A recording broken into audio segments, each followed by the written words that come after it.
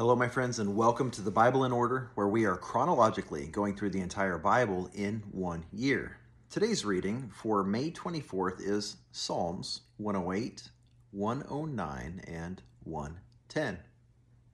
Psalm 108 is a prayer, you could say a plea for victory.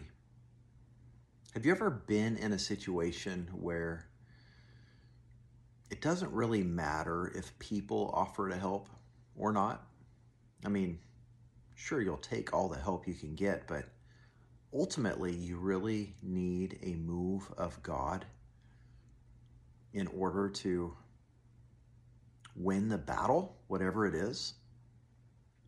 David, I assume, was marching off to fight a war that he knew he could not win. And he says, God, haven't you rejected us? God, you do not march out with our armies. Give us aid against the foe, for human help is worthless.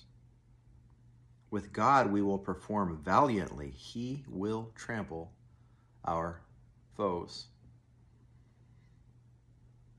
And ultimately, we're learning as we go through this life and as we grow in our faith and our understanding of who God is, that we need his help in every battle, big and small.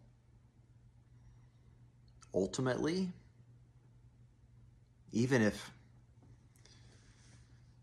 human help does give us assistance, it's because God has given us favor with those other people. We need him for everything. We should seek him for everything. And then in Psalm 109, this one's challenging.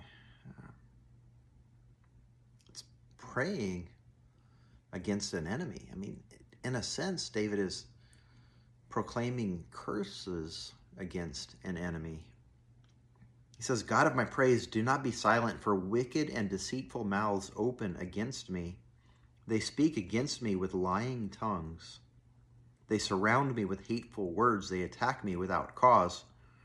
In return for my love, they accuse me.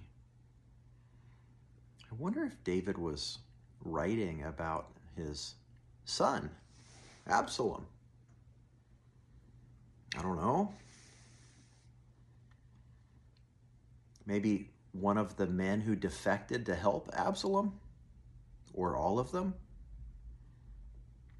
In return for my love, they accuse me, but I continue to pray.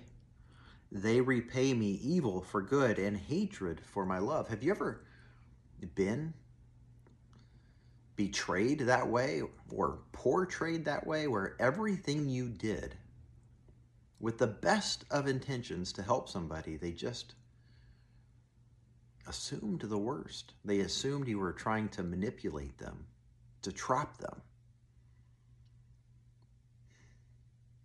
Maybe you've been on the receiving end of that stick. And David goes on to pray,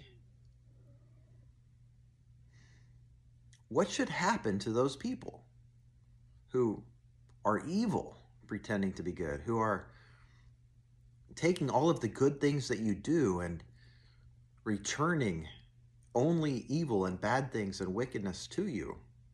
You say good things about them and they turn around and say terrible things about you and defame you. What do you do? I'm not suggesting that we follow David's example. But David says, set a wicked person over him. Let an accuser stand at his right hand.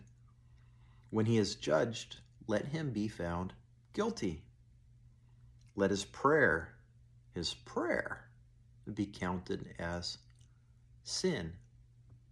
Can prayer be sinful? I suppose if the motives are wrong, absolutely.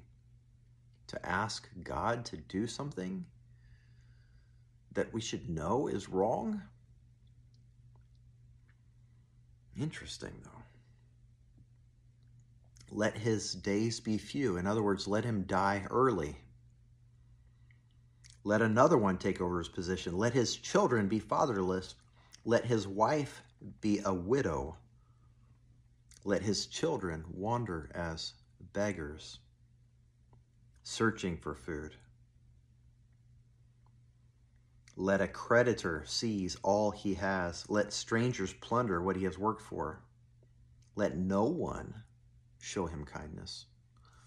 So harsh, it seems to me. Unforgiving, and it just goes on and on and on. And at the end, David cries out for help. Help me, Yahweh, my God. Save me according to your faithful love, so that they may know that this is your hand and that you, Yahweh, have done it. He always wants to give the glory back to the Most High God. I believe that is why David was a man after God's own heart. He wasn't in it to create a great name for himself. He referred to himself as a dead dog. But he wanted God to get the glory. Psalm 110, the name Melchizedek comes up, and this is a psalm that Jesus quoted in the Gospels to trip up the Pharisees. When they wanted to trip him up, he turned the tables on them, as he often did. Jesus said, I will also ask you a question. Why did David, if the Messiah is the son of David, why did David call him Lord? And then he quotes this psalm. The declaration of Yahweh to my Lord. So Yahweh to David's Lord. Sit at my right hand until I make your enemies a footstool.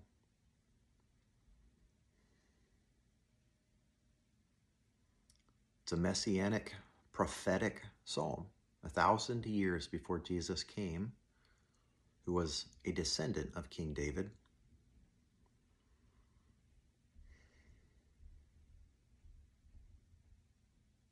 A 1,000 years before. It's amazing.